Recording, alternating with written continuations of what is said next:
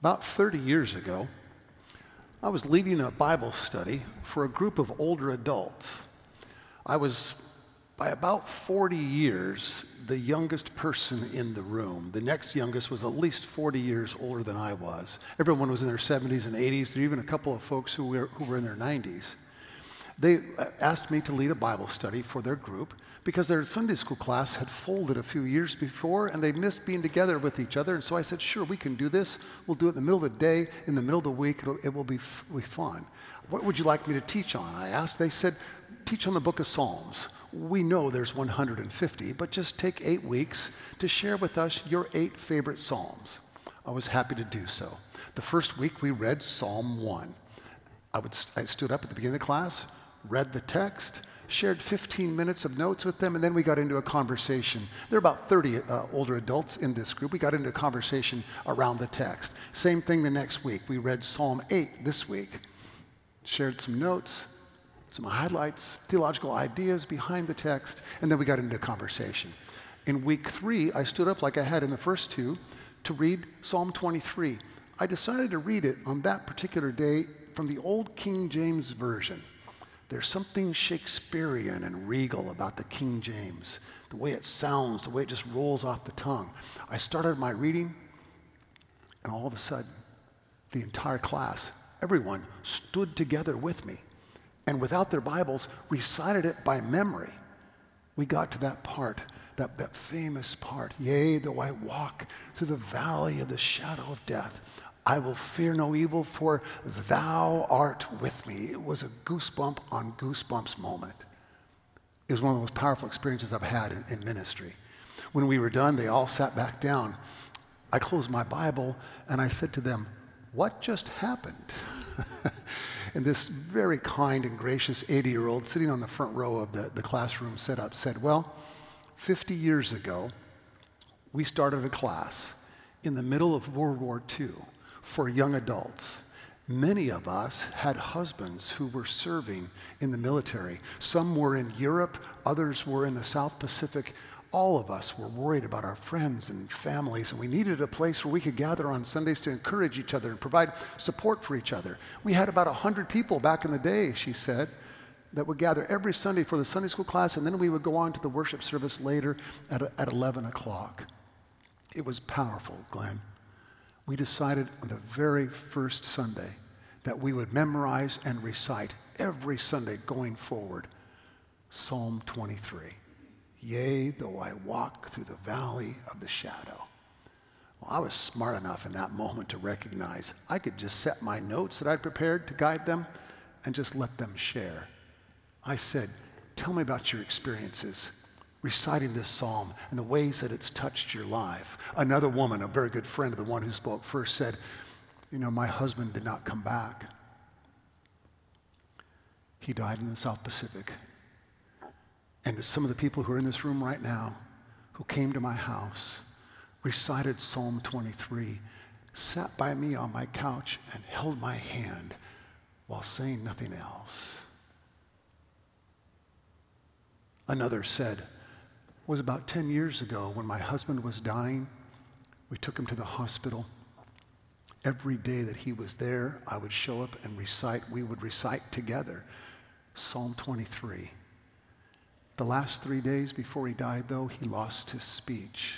But I would still show up, hold his hand, recite those words, yea, though I walk through the valley of the shadow. And he would squeeze my hand. I knew he could hear me. Another one, this one was a man. He said when we lost our daughter so many years ago, she was just a tiny little one, just a tiny little baby. When we lost her, it was some of these people in this room who showed up at our house and helped us through. Not just right after her death, but week after week after week, knowing that I needed someone to shepherd me, to shepherd my wife, to shepherd our family through this terrible and difficult time. Story after story after story after story of the way this community of faith cared for each other, I dare say that whether you have been a believer your whole life or an unbeliever, whether you've been in church or synagogue forever or never darkened a church until a door or synagogue door until this day, you already knew Psalm 23. You already knew the Lord is my shepherd, I shall not want. You might not know it's a psalm, you might not even know it's from the Bible, but you know there's something powerful about it. It seems to appear in our culture in a variety of places, in all sorts of ways and styles and types. In fact, I think that's God calling to let us know.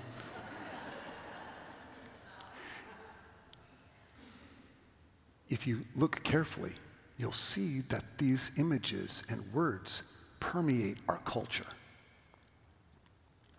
Someone wrote last week that Mr. Rogers, in a way, was our good shepherd.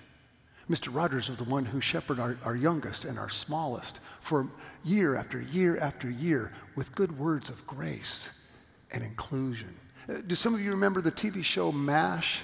We used to reserve every Thursday night to watch it on CBS. Loved that show. The good shepherd for the soldiers, the surgeons, and the nurses was Father Mulcahy. And not only for them, but in many ways for us, as we learned some of the difficult lessons of war and how painful and awful it can be. Even someone else suggests that the bishop in Les Mis, in both the theatrical production and the movie, the bishop, near the beginning, when Jean Valjean has been set free from prison, he makes his way to the bishop's home. He's starving, he's worn out, he's exhausted. The bishop feeds him a nice warm meal, allows him to sleep in his bed, and then in the middle of the night, Jean Valjean gets up and steals all of the bishop's silver. He's caught, of course, as you know the story, brought back before the bishop, but the bishop forgives him and sends him on the path of righteousness. He becomes the shepherd for Jean Valjean in the way he gives his life over and over and over to serving whatever community he finds himself in the name of love and grace and kindness. Think of the music that we know, that we can think of just off the top of our head. There's somebody, Andy, I think his name is Johann Sebastian Bach. You've probably heard of him before. Has written some pieces inspired by Psalm 23. My favorite band, U2, has a song inspired by Psalm 23. The Grateful Dead, Pink Floyd, and all kinds of other groups have been inspired by this beautiful psalm of hope and trust and grace. I remember the movie Pale Rider. It was a Clint Eastwood movie from way back in the day about a cowboy preacher. And there's this frightening scene where a woman who's worried about what's going to happen to her next is burying her beloved pet. And she quotes the psalm, "Yea, though I walk through the valley, I shall fear no evil." And then she adds, "But I am afraid." There's honesty in that word as well. Sometimes it's difficult to trust that these words are true. But the promise of God's presence is built into the very theology and even the poetry and the way that it's aligned. James Limburger is a very good Hebrew scholar. He notes that if you focus on the word thou in that phrase, "for thou art with me," and you look back in the original Hebrew, there are exactly 26 words.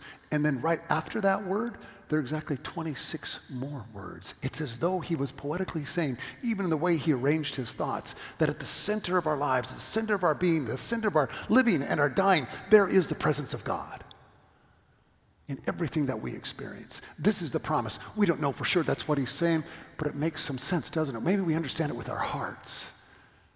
That at the center of our dying, our living, our very being, there is God. Walter Brueggemann, another good scholar, helps us understand this as well. Let's put his words on the screen.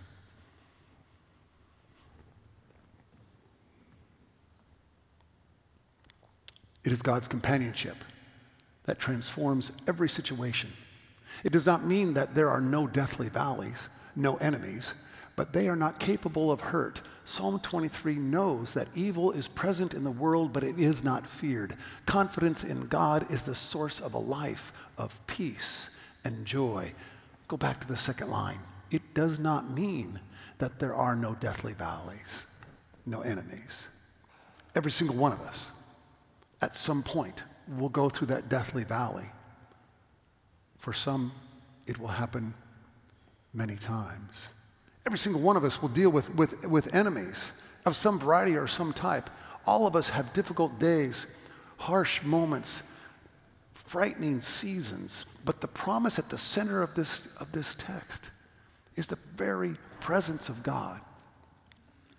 You know, on Wednesdays here at First Community North, over there in Grace Hall, we have a group that gathers called The Gathering. We have a light supper at 5:30, little worship service at 5:45, and then the youth and children go off to their activities, and the adults stay in with one of our clergy for the Bible study. I was the leader last week. I quoted from the Apostle Paul and his sermon to the folks in Athens.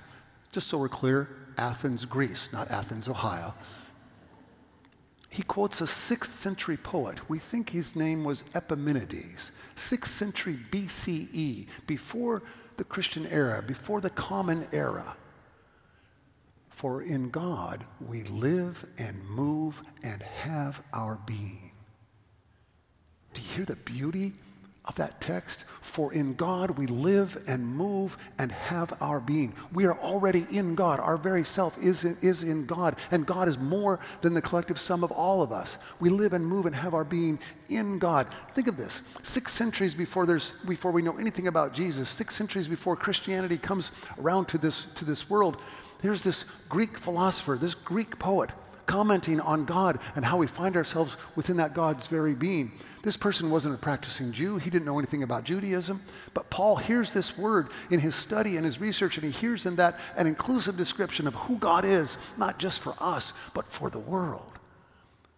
For in God we live and move and have our being. You know, it's been said that in every pew, there is a broken heart. In every row of chairs, there is a broken heart. And if you preach on sorrow, you will always have a congregation. And it's true. I've yet to encounter anyone in my ministry who's never had their heart broken. I tend to think, though, that children and young people have this sort of happy-go-lucky experience, that life is great and wonderful, and it's only after you become an adult that you experience heartbreaking things. But I have to remind myself, I've known enough children and youth in my life to have seen that they too have had broken hearts, difficult moments, terrible times. And don't downplay it at all, because it hurts. A broken heart at 4 hurts just as bad as 94, and everywhere in between. I read a marvelous story last week from Rachel Held Evans, may God rest her soul, about the time her son was 2 years old. He'd had a nightmare, a bad dream, came running down the hallway to her bedroom, said, Mommy, I think there's a giant walrus in my bedroom. I think a giant walrus is trying to get me, and I'm afraid, Mommy. I'm a little older than 2. That would scare me too if I saw a giant walrus in my bedroom. And she assured him, it's okay. It's okay, it's fine. Let's go back, we'll turn on the light, make sure everything's okay. You just had what's called a bad dream. You'll be okay. No, Mommy, I'm scared. No, you'll be okay. She tucks him back in bed, turns off the light. She pats him on the forehead and said, just remember, God is here. He gets out of bed with 2 fists kind of like this, says, I can't see God. She chuckles in her mind, because she at that time was wrestling with her own questions, doubts, and fears, and worries about her faith and what she really believed and what the church was about and all that sort of thing. She says, maybe doubt is genetic and I've just passed it on to him. But there's truth in that little boy's words, aren't there? He's in the valley of the shadow. He's in the place of fear, of death. It's something we can never get away from. You know, I mentioned in my email on Friday that Psalm 23 is the #1 sought for psalm on a website called BibleGateway.com. If you're a Bible nerd like me, it's a totally cool website where you can look up all kinds of words and verses and different translations and all the rest. You know what else is in the top 5? Isaiah 41. Do not fear, for I'm with you. That's one of the top searches on this. Like 14 million people a day go on this website. You know what also is at the top? Romans 8. If God is for us, who can be against us? Do you see what the top searches reflect to us? When we're in times of trial, of terror, of fear, of worry, of death, we go looking to the sacred pages of the Bible, to the sacred websites, as it were, to find the words of hope, words that have spoken to people for 2,000, 3,000 years and more. Because every one of us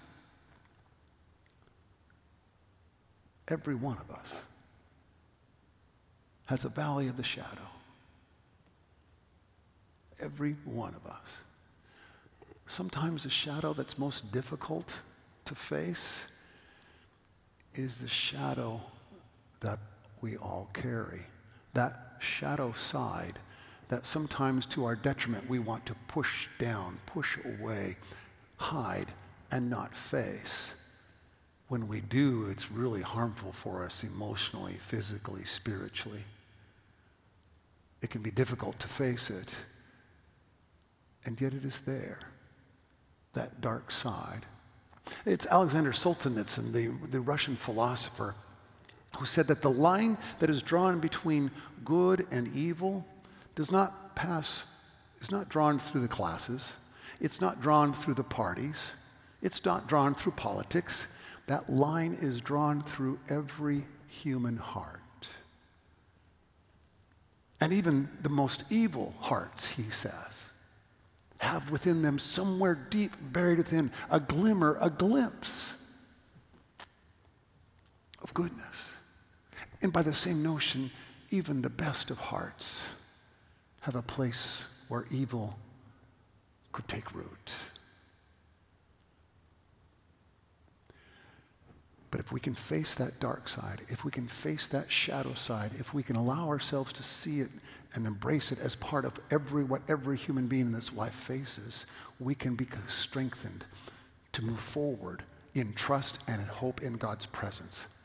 There's a church, a small church, maybe 1/5, not even that large, the size of this congregation, of this building.